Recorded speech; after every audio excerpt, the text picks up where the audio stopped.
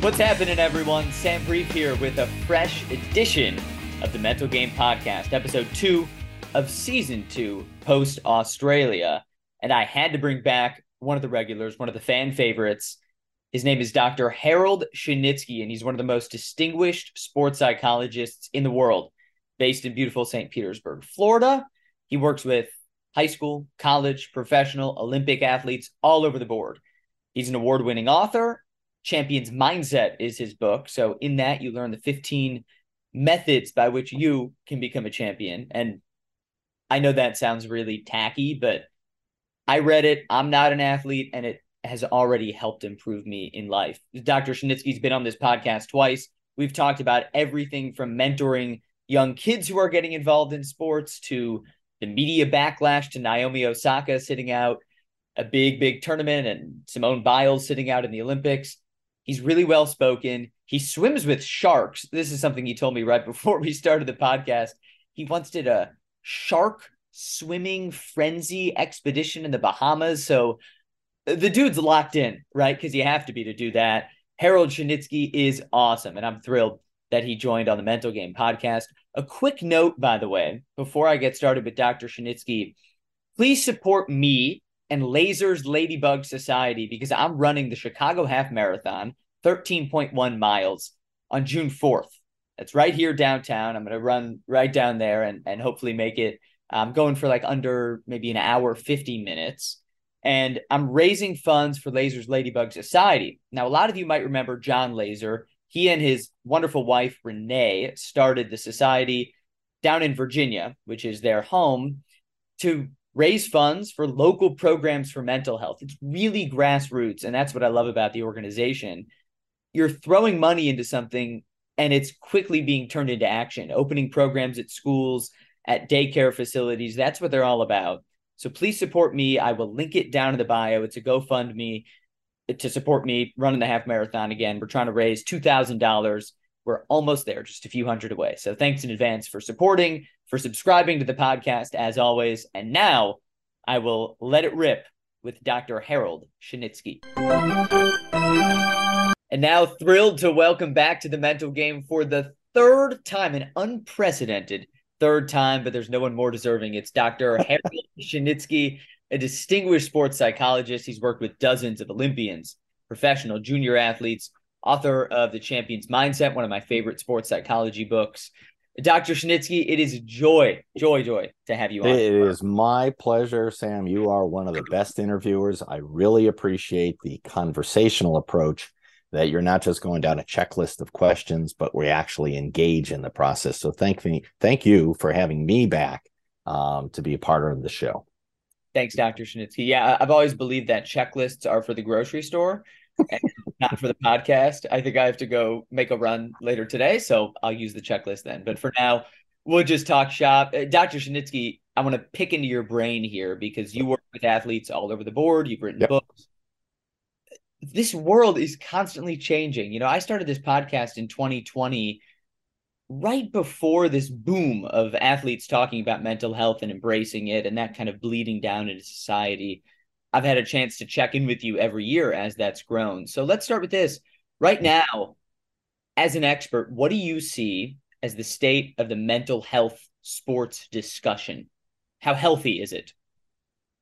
Mental health has become a common theme now, which is wonderful. When I first got into the profession, mental health was considered still taboo. People didn't want to talk about it. It kind of was a liability. You thought that the coach would not play you, thought players would not have trust in you. And nowadays, the fortunate aspect is so many elite athletes have had the strength to come forth and be able to share that they themselves have been struggling, whether it's with anxiety or depression, whatever it might be, they're coming forward. So I'm finding that not only are players at a younger age more willing to talk about these and address them, but also coaching staffs, universities, and professional teams now have personnel in place to be able to address that. How are your clients sounding different? Because I would think, okay, they have personnel, they have coaches who are supporting, they feel more supported by society. Are you noticing a shift in your one-on-one meetings with athletes? Yeah, there's a thing I really enjoy doing called micro sessions. And so I'll just kind of sit next to a guy either on the bench or at their locker and just kind of make a comment to them about something that we had chatted about that, if you want to bring that up, if you'd like to talk about it, that is actually building a bridge in a relationship. And they're more likely now than before even to come forth and be able to talk about whether it would be the death of a loved one, where they didn't want to share that with anyone because they were, again, afraid of stigma or labeling. And so if I reach out to them and let them know this is a safer place, you can bring that up with me for within the confidential bounds of our relationship.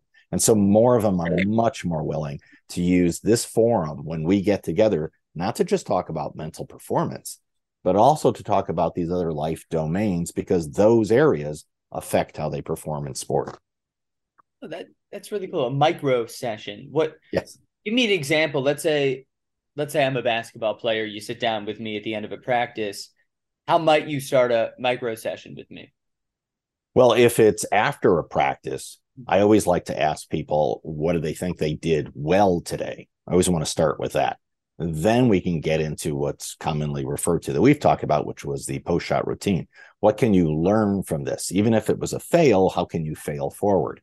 After you just kind of briefly touch upon that, if there is a mental health issue, to be able to let them know that, hey, if you want to talk a little bit later on, I'm available, give me a ring, let's set something up. When I let them know that I'm there for them, that I have their back, but I also remember that there is a topic that we have covered. So it could be one of the tennis players I worked with. She had a very bad relationship that was going on. And so not just talking about performance, but also talking about establishing boundaries in her relationship. A soccer player I was working with whose father had passed, and letting him know that, there's a lot of grief and pain that goes along with the loss of a loved one. Maybe that's something you'd want to talk about. So letting them know I'm aware of who they are as a person, not just as a player, allows them to feel more supported, and they're more likely to reach out to me on that topic. How quickly does it connect back then to the performance? Because let's say I'm dealing with something traumatic. Yep. I unpack that, we work on that, just like I might with my therapist. Mm-hmm. But then on top of it, I'm a world-class basketball player. I have millions of dollars on the line. I can't have this baggage, this trauma, whatever it might be, affect my three-point shot, because that makes me cash. Right. If you have something heavy going on in your life, it kind of consumes you. And one of the things I always like to talk to the athletes early on about, and your listeners will really love this. If I say to your listeners, don't think of a big purple elephant, especially the one with pink polka dots. If you tell yourself not to focus on something, that's what you focus on. So helping someone to train themselves to be able to be very focused, in which as an elite athlete, you're giving 100% focus. But if you have these significant external issues, they can bleed into it. So what we want to do is to address these other external life domain issues. If we address those, the athlete doesn't sit there and say, don't focus on that, because now that's all I'm focusing on. It allows me just to be in the moment here. So you see results tremendously quickly, because these external factors are no longer bleeding in, but rather allowing me to then choose what my focus is. So it's not don't focus, it's focus on this. And they become much more productive in this moment. Bingo. And an anecdote for me just this last week, because Dr. Shinitzky, I look at my job as a broadcaster like an athlete. I watch my tape. I train, I practice. I might not be moving my body quite as much, but I treat it like I'm an athlete. I learn a lot from that. So I had a broadcast the other day of a G League basketball game, and I was on my way to the arena, and I was feeling really blah. Situation with my family that was kind of consuming me. It had made me low energy. It had made me feel off. And when I got to the arena, it was that. It was not focus on this. Let's push that away. Let's just get on air. Get on air. First half, I sound low energy all over the place because my mind was low energy and all over the place all day. Right.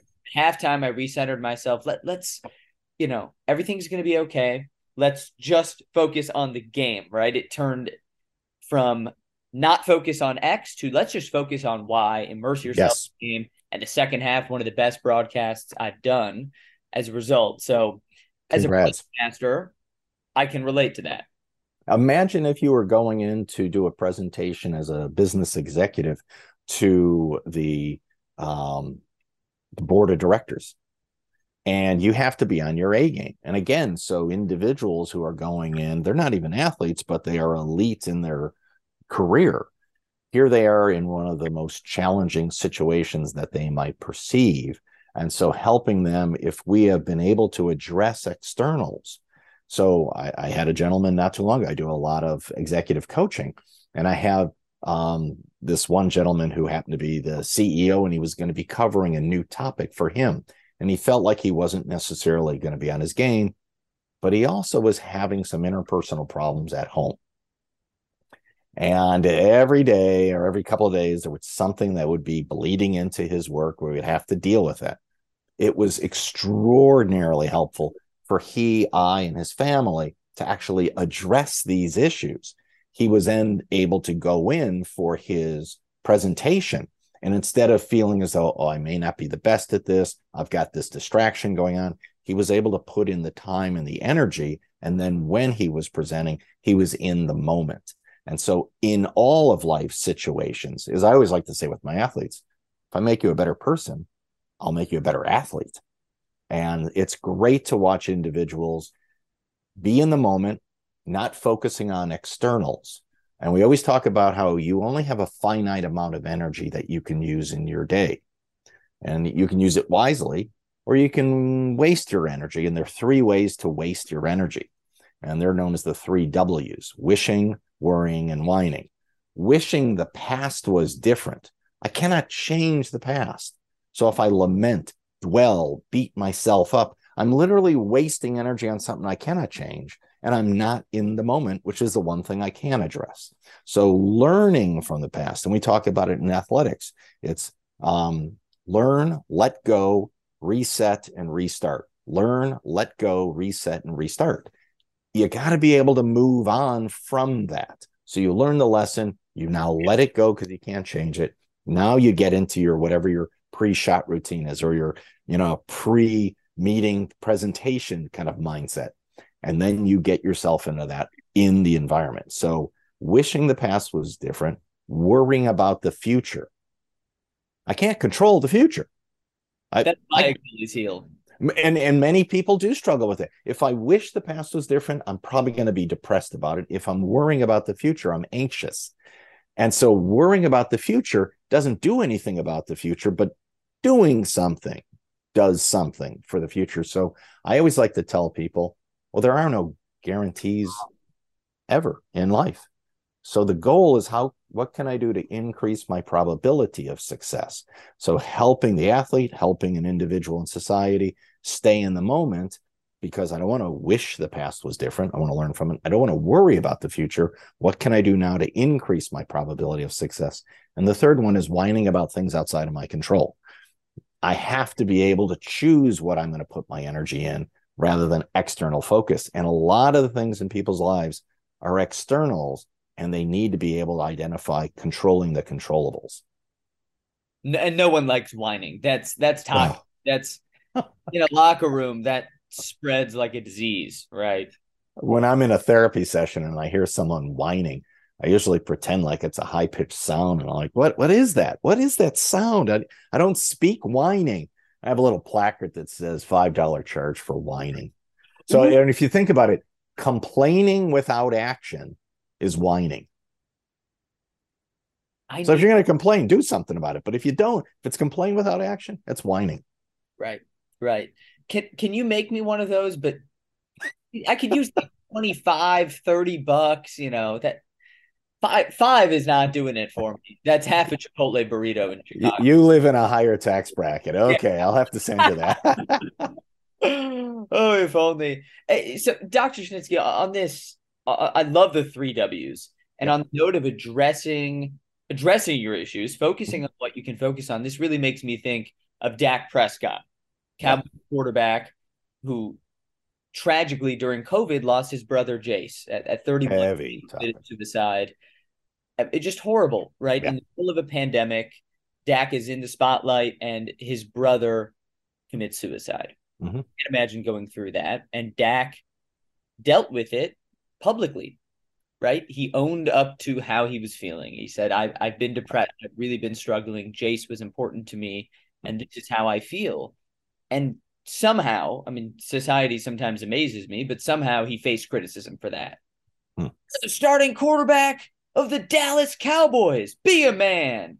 Mental health, what's that, right? And he faced this criticism, but he stood up to it. He did interviews. There was one with Sage Steele towards the end of the lockdown period where he said, listen, I go to therapy. I open up with my teammates. This is important to me. This is how I dealt with it. How did you follow that story, and how did you perceive the way Dak dealt with it and the way society responded to him? Well, I tell all my athletes that you don't have to read material online. That's a choice. Anyone that is your friend or following, they're not really friends. There are some people who are specifically in the metaverse who are trolls and haters, and it is their kind of like a part-time job to go around and trying to make trouble. They'll see a cute little kitty video and they'll make some heinous comment just to get a reaction. And a lot of these individuals want the higher celebrity individual to engage in that because that's what gives them more retweets and clicks. So you don't want to, as we say, just because words come out of someone's mouth doesn't make it fact. People are allowed to have their opinions, but I also don't have to give power to other people's words. So for an athlete who is going through a traumatic experience, one of the things we oftentimes point out to them is that everyone handles it differently. But you may hear this phrase in a situation where you lose a loved one, you'll hear a phrase from a lot of people, which is give it time. Time heals all wounds. And as a therapist for 30 years, I can tell you, time doesn't do anything except pass. I've known people who have gone months, years beyond whatever the event was and still carry it because they have been kind of covering it up.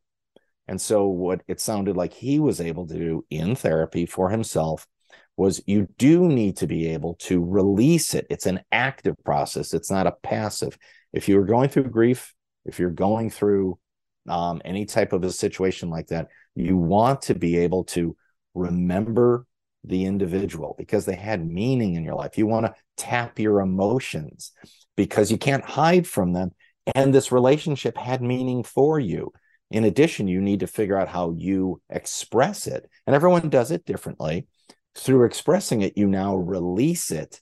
And then you can get to a healthier point where you change your thinking, where you can be more productive. So it's an active process, not a passive one. Right. And the active process also bleeds down to society when you're a person like Dak Prescott, when you're the starting quarterback of the Dallas Cowboys and you have fans following you. You say, hey, I go to therapy and it helps me a lot deal with grief. Well, okay, for every one troll who's all you have thousands of young Cowboys fans and NFL fans and just people scrolling and seeing your quote Yes. that follow that. And that's Yes. get the trickle down effect. It is magnificent. I always talk about athletes and social activism. And one of the things that has been occurring throughout sport, regardless of the sport and specialty, male or female, you hear a lot of these elite athletes now coming forward and talking about how they themselves have struggled with these issues. Mental health is an equal opportunity condition. Just because someone is in a position of celebrity or an athlete or wealthy doesn't mean that you are immune to this, but rather it can affect everyone. And so to hear them talk about how I have these struggles, people can relate and they can then take action. Something on that note that I'm really curious about here, because this feels like something that the media, and I'm coming to you from the media world, the media still hasn't processed how to handle this situation.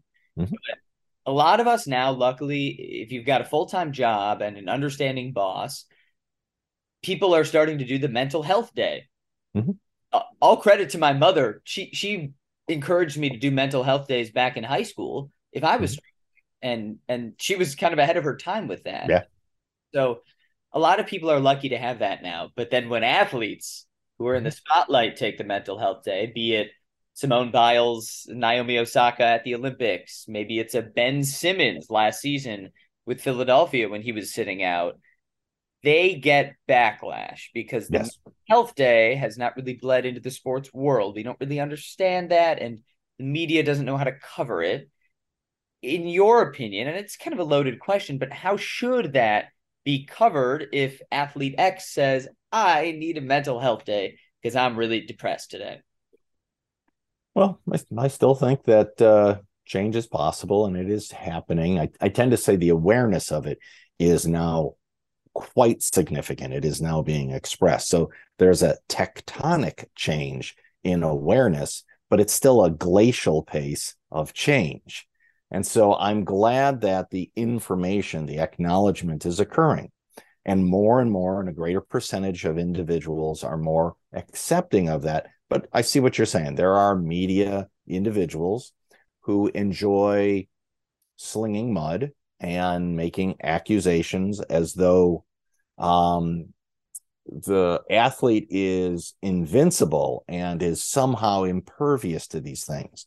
And they are supposed to just take a cold facade to any of those and stiff upper lip and, pull up, the bootstrap. That's more of a statement of that person. So everything I'm doing for me, I have to have a good sense of self. I need to address me. So everything I think, feel, say, and do is a statement of me and what my values are. That other person who may be a hater, who may be saying whatever they're going to say, that's actually a statement of the other person. That's a reflection of their values. I don't have to personalize their values. And a lot of the athletes that I work with, we help them to have a better sense of self so they're not personalizing the comments of others. I'm going to put you on the spot here. Just a little exercise. This feels like something I would do in journalism school back at Northwestern. Mhm. Let's say I'm going to go back to the me being an NBA player. Mhm. Maybe that's just me dreaming, but let's say I'm a star NBA player. I'm the best player on the Chicago Bulls, and I have a press conference right before the game, and I say I'm going to be sitting out of tonight's game because I feel super anxious. I've been having panic attacks all day. I'm dealing with a family situation. I just I can't mentally be there, so I won't physically be there. I'll be on the bench. I'm not playing tonight. You are, let's say, the Bulls beat writer for ESPN.com. How do you write the headline of Sam Brief sitting out? Well, if I was the beat writer for the Chicago Bulls, I would be saying, I'm proud and impressed that this individual is willing to take a stand and that he owns it and that he is being responsible. Well, let me point this out. Without insight, there is no behavioral change. So if your car is getting low on gas and you pretend that it's not low on gas, you're going to run out of gas and have a paperweight in the middle of the road. A lot of people say, well, it's bad to acknowledge these issues. No, no, it's bad to pretend that you don't have issues if you have them. So it's actually a sign of strength and health that this individual would acknowledge that they have this and they are now going to fix it. Imagine if I am not doing good on my left-handed layup. I have to admit I am struggling with my left-handed layup in order for me now to actually address it. So without insight, there is no behavioral change. I would be complimentary. I would be speaking the praises. I would be talking about how this individual is actually bringing a very important topic to light. So I appreciate you asking me as the beat writer how I would actually address it. You're hired. Pass the test. Thank you. So shifting gears again, Mr. Beat Writer for the Chicago Bulls. I want to lower our age a little bit. I'm not going to lower your age, but just the topic of discussion here. High level athletes are getting so young. I have a friend of mine who has been working as a MLB scout the last few years, traveling around some different places. Now he's based in the Dominican. he texted me the other day and he said, "Hey, I'm scouting this kid who was born in 2011. That makes him 12 years old. He's being scouted by my bud who works for an MLB organization. 11? I mean, 12 years old? You've worked with junior athletes. All these questions, concerns, are they the same for children? Do you adjust your messaging? How do you deal with it? Yeah, it's definitely an adjustment. Children are just not little adults. They actually developmentally have got a number of issues that they're working through that adults supposedly have already dealt with, but many of them have not. You have to make sure that you're speaking the language of the individual that you're talking to. So whether someone is an adult or a child, how bright they are, how well they can process information. If they're young, we want to also be able to speak their language. And that isn't that easy for a lot of people. They will speak to children as though they are little adults, and the child, to get approval, will just kind of agree without truly understanding, which is one of the reasons why I always like to ask the kids to say, like, hey, what do you get from what I was just saying? So I want them to say in their own words so I can understand what they understand. I learned a long time ago, just because words come out of my mouth doesn't make the communication complete. It's just as the sender sends it, it's, do I make sure the receiver understands it, processes it, appreciates it? So a lot of young kids, the earlier I can get them to understand the messages I'm sharing, which are encompassing a lot of the prevention work, are very helpful for them. You're bringing up an interesting question of, is that too young to be recruiting people? I think that might be what you might be saying. Some of the kids, unfortunately, are put in a position where they have a lot of responsibility at a very young age. And for them developmentally, are they able to handle it? Just like if you have a child who's bright in school, that's not just a reason to promote them. If they're not developmentally, socially able to handle the promotion, this could be actually rather deleterious to them. It's almost like a boomerang effect. And so some of the young elite athletes don't have the resilience, the emotional fortitude, the mental toughness to weather the storm of the ebb and flow of their ability, or the negative press that they may receive for not performing up to expectations. And so we see these young athletes burn out very fast. So at a young age, helping athletes have life balance, helping athletes be able to manage their own kind of sense of self, set long-term goals, short-term steps, resiliency, assertiveness training for them, the ability to not personalize other people's. All of these developmentally are important for a child. And many of them, if they don't get that, we can find that they burn out, they become overwhelmed, and they may never achieve their true potential. And so I feel for those young adults, if all they're doing is being myopically funneled through this sports identity. We know from the research, the more of a percentage of my identity is tied to one thing, the more likely I will actually be depressed and anxious at the end of that. So if you have someone who is forced down that path at a young age and they have no other direction, they are adrift in life. What a horrible thing to do. I work with D1 athletes and we talk about life after sport. I work with military and we talk about life after service. We have to help young adults to be able to have balance in life, especially just by virtue of, if we know 1 out of 100 college athletes are going pro, well, that means 99 out of 100 need to have a different identity and at least shared a balance. So I appreciate what you're saying. I find 12 years old in a lot of areas can be kind of a long-term bet on following this individual that they're trying to recruit to be able to pull into the system. Depending on the sport, that could be really dangerous. I have way too many college baseball players, pitchers, who are getting Tommy John surgery in high school. And when you're talking about massive injuries early in life, you're now increasing the probability of failure. So we can see myopic focus on just athletics and over repetitive use on muscle movement at young ages. And so we as a society need to, and in sports world, just need to be vigilant of that. It's so interesting to think of it like that. The concept of the earlier you maybe get recruited, the earlier you take your craft so seriously, mm-hmm. the more it consumes you, the fewer other interests you might have. Right? If I'm a baseball player and I'm being recruited as an 8-year-old, well, that means I got to take it seriously. I and maybe my parents won't let me explore my interest of history or scuba diving because it's dangerous for my arm, whatever it is. Yeah.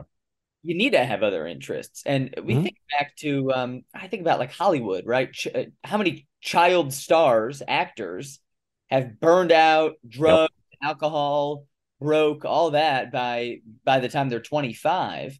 Right. And that's because the nature of acting means you can start it as like a 3-year-old, right? So if quasi-professional sport is going to start at age 12, well, then we have to rejigger our minds a little bit, right? Absolutely. Absolutely. We are working with a person. Person happens to be athletic. One of the serious drawbacks, and we see this from either really bright kids in school or physically more gifted athletes at a young age, and that is the bright student may never have to truly apply themselves and does well. They get accolades, praise, and they know that they really haven't ever really applied themselves. Some of them will say, I never even studied. I mean, I do well. And they think everybody else is just kind of like, what's their problem that they can't understand this? So these individuals, as they are intellectually gifted, never have to deal with the challenges that all the others have to. And so when they start moving higher into, let's say, international baccalaureate programs, and, if they get into AP or honors and they go on to college, they may never have learned how to study. They didn't have the expectations or the demands or the competition. And so they may fall prey to being overwhelmed by these struggles. Same with the elite athlete at a young age. They may have been more gifted than their peers. And so they achieved all this greatness without ever having to deal with the plateaus or the challenges or the time periods of a struggle. And so suddenly their peer group physically catches up to them. Their skill levels catch up to them at these more elite levels. And these athletes may not have developed the diligence, the persistence, the resilience to handle those types of challenges. And again, that's where we as sports psychologists have to come and help empower these younger athletes to be able to weather the storm. Setbacks help you weather those storms and turn you into a champion. You know about champions. Your book is called The Champion's Mindset. Yes. I get two of the greatest of all time, maybe the best female athlete and the best male athlete of all time, depending on who you ask. Serena Williams, Michael Jordan. Serena Williams would get beat up by her older sister, Venus. Yes. Older sister Venus was bigger, stronger, faster, smarter, more developed. She won most of the time, and she was more in the limelight early on. And that struggle, fighting through that, built Serena into maybe the greatest female athlete ever. Michael Jordan, he'd get his butt kicked by his older brother, so much so that even in the heyday of the Bulls championships, and he was already a 5-time champ at this point, the athletic trainer would be like, oh yeah, he's got his brother on his mind. He's trying to beat his brother mentally, but really would beat Stockton and Malone, right? So, and he did. He became the greatest out of learning how to deal with setbacks. So absolutely. How to deal with setbacks. Yeah, as a matter of fact, your greatest lessons in life are from your failures. If everything comes easy, you never have to get out of your comfort zone. You never develop any new tools. The amazing reality, and we always talk about this idea, give your best, prepare, be in the proper mindset. If you do your best, does that guarantee the outcome? And the answer is no, it doesn't guarantee anything. If you play if I play in a solo sport, I'm a tennis player, I can get just the best service day of my life and still lose. I can play on a team and I can play my best and we could play our best and still lose. So I have to be able to put in my best effort. Derek Jeter talks about how Well, there certainly might be athletes with more natural talent, but no one should outwork you. And Michael Jordan talks about, I had 3,000 attempts, that my teammates wanted, and yet, I made only this many of them. Individuals understand that not achieving is a part of achieving. Learning from my failures. What can I do different? Never leaving kind of the question of, is there something more I can do? At this moment, and this is important, at this moment, have I done everything I could? I hope I know I have, because I can't lie to myself. Is there room for improvement? Absolutely. And that's what I will do moving forward. But at this moment, I have to have confidence that I know I have given it my all. What's the comment? If I take shortcuts to my goals, I cut short my goals. I can't lie to myself. I can lie to the world and say whatever I want. But if I haven't done everything, there's a voice inside that is pointing out to me, nah, I didn't really do it. I didn't give it my all. I phoned it in or something like that. So knowing confidence comes from within, that I have given it my all and I understand what my abilities are, and being able to have that mentality. So for Serena, it took years of realizing there was someone above me. And if I really wanted to be the champion, I have to learn from this individual in order to supersede them. Michael Jordan, he did great at North Carolina, but being the greatest of all time, I don't think people were going to say that. He ended up having to fight against the Detroit Pistons year after year. He was the leading scorer, and they couldn't get past the bad boys. And so he realized he had to help the entire team get better around him, which is also what champions do. It's not just about them. They realize in order for a team sport, a rising tide lifts all boat, and that's his role of being the greatest. If only all of us had Bill Laimbeer to just sock us in the face, we would turn into the greatest of all time at our profession. I think if we stop about it metaphorically, we probably have all had something that has hit us, interfered with us, created a barrier, but how do we actually work through it? We've had Bill Laimbeer sock us in the face. Now I'm just thinking about me in the press box at a Chicago Dogs game. We're live on the air, and Bill Laimbeer just. I had heard somebody saying, well, what can we do to make sports more interesting? And I was mentioning, well, if golf was full contact, so if someone lines up for a putt and a middle linebacker is just off the green and you give them a couple of seconds before they're allowed to rush, that would change it up quite a bit. You talk about a pitch clock in baseball. How about if the pitch clock was actually a linebacker running full steam ahead, and when the clock strikes zero, it's nightmare time. I would watch that. Oh, yeah. Broadcast that. Dr. Shinitzky, I want to leave with this because this podcast, I really want to use it to push the needle, to push the conversation, to move forward. Mm-hmm. We can, as you know, we can only spend so much time on the past, wishing away the past.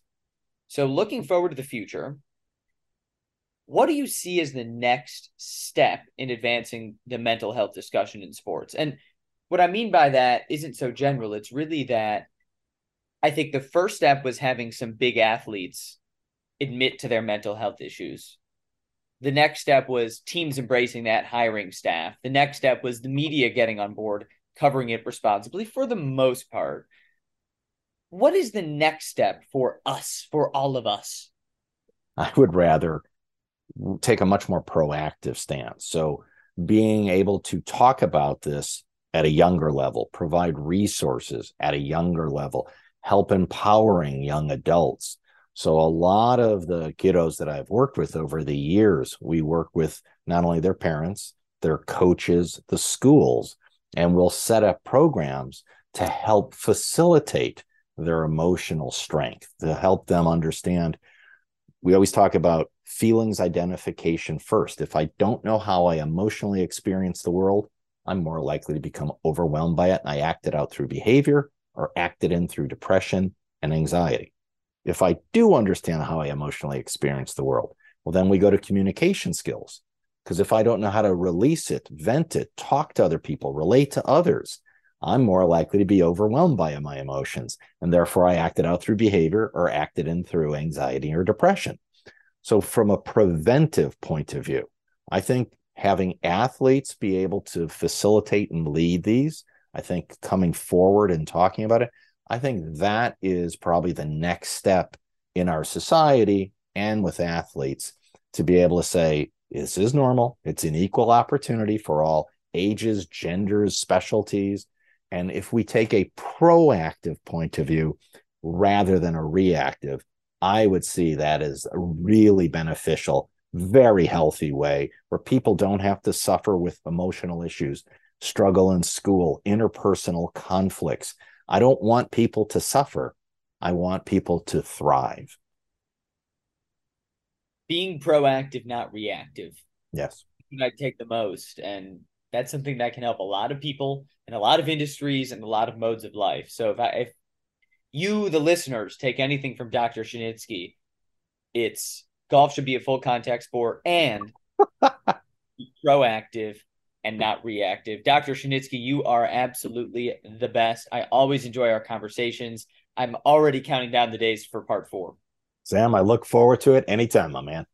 Thank you so much. That is the great Dr. Shinitzky, author of The Champion's Mindset, distinguished Florida-based sports psychologist. Talk next time. You got it. Thank you. Sam back here in the studio. What a great chat with Dr. Shinitzky. It's like chicken soup for the soul, speaking with that man. Gotta love it. Third time, wonderful. Thanks to Dr. Shinitzky for joining, and thanks to you for listening. I really do like the golf full contact sport and maybe the pitch clock baseball with the linebacker idea. But even more than that, he's so well spoken on the media, how they can and maybe should cover mental health. And I should say we, because I'm part of the media. So I own up to that, and I'll hope to be at the forefront of that change. Remember, you can support me and Lasers Ladybug Society running the half marathon in a couple months. Link in the bio, the GoFundMe for 13.1 miles for Lasers Ladybug Society. Also in the bio, you can subscribe to this podcast on Apple, on Spotify, or wherever you get your podcast. Now, of course, on YouTube. I've been Sam Brief. This is the Mental Game Podcast. We will be back in a few weeks with another fresh, exciting episode. Until then, make sure you take care of yourself and others, and I will talk to you next time from Chicago.